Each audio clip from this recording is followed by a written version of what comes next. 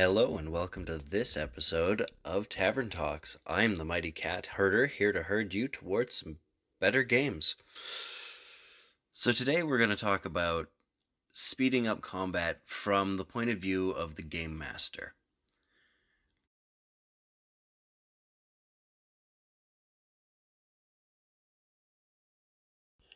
Hello and welcome to this episode of Tavern Talk. I'm the Mighty Cat Herder, here to herd you towards some ridiculous shenanigans today.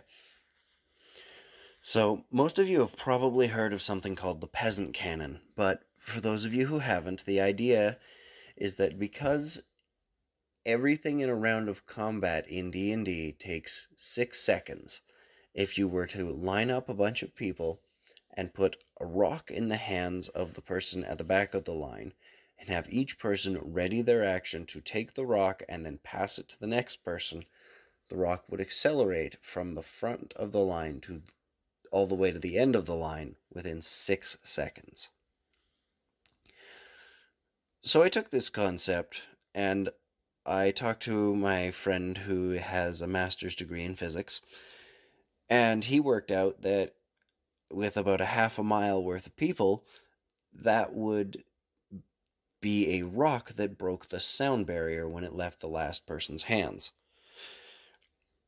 I'm not going to get into how badly damaged that person's hands are in this episode. I didn't ask a medical doctor.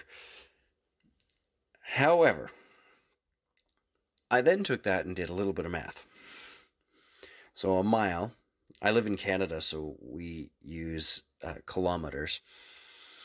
So I had to look up how many feet are in a mile. 5,280. So we divide that by 2.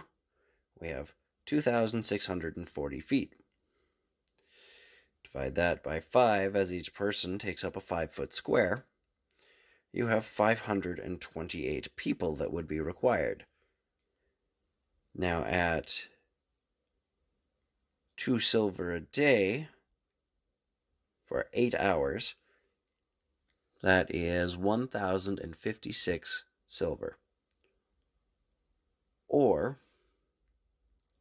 105 gold and 6 silver.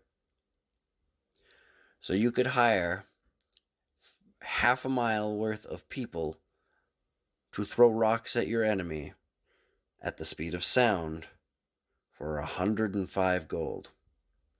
Let's say you spend 20 gold on rocks. You could level cities.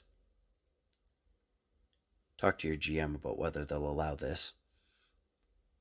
But I just thought that was a hilarious concept. What do you think? Do you think the Peasant Cannon is a reasonable idea, or is the whole thing just a cockamamie mess? Let us know. And until next time, respond with lightning.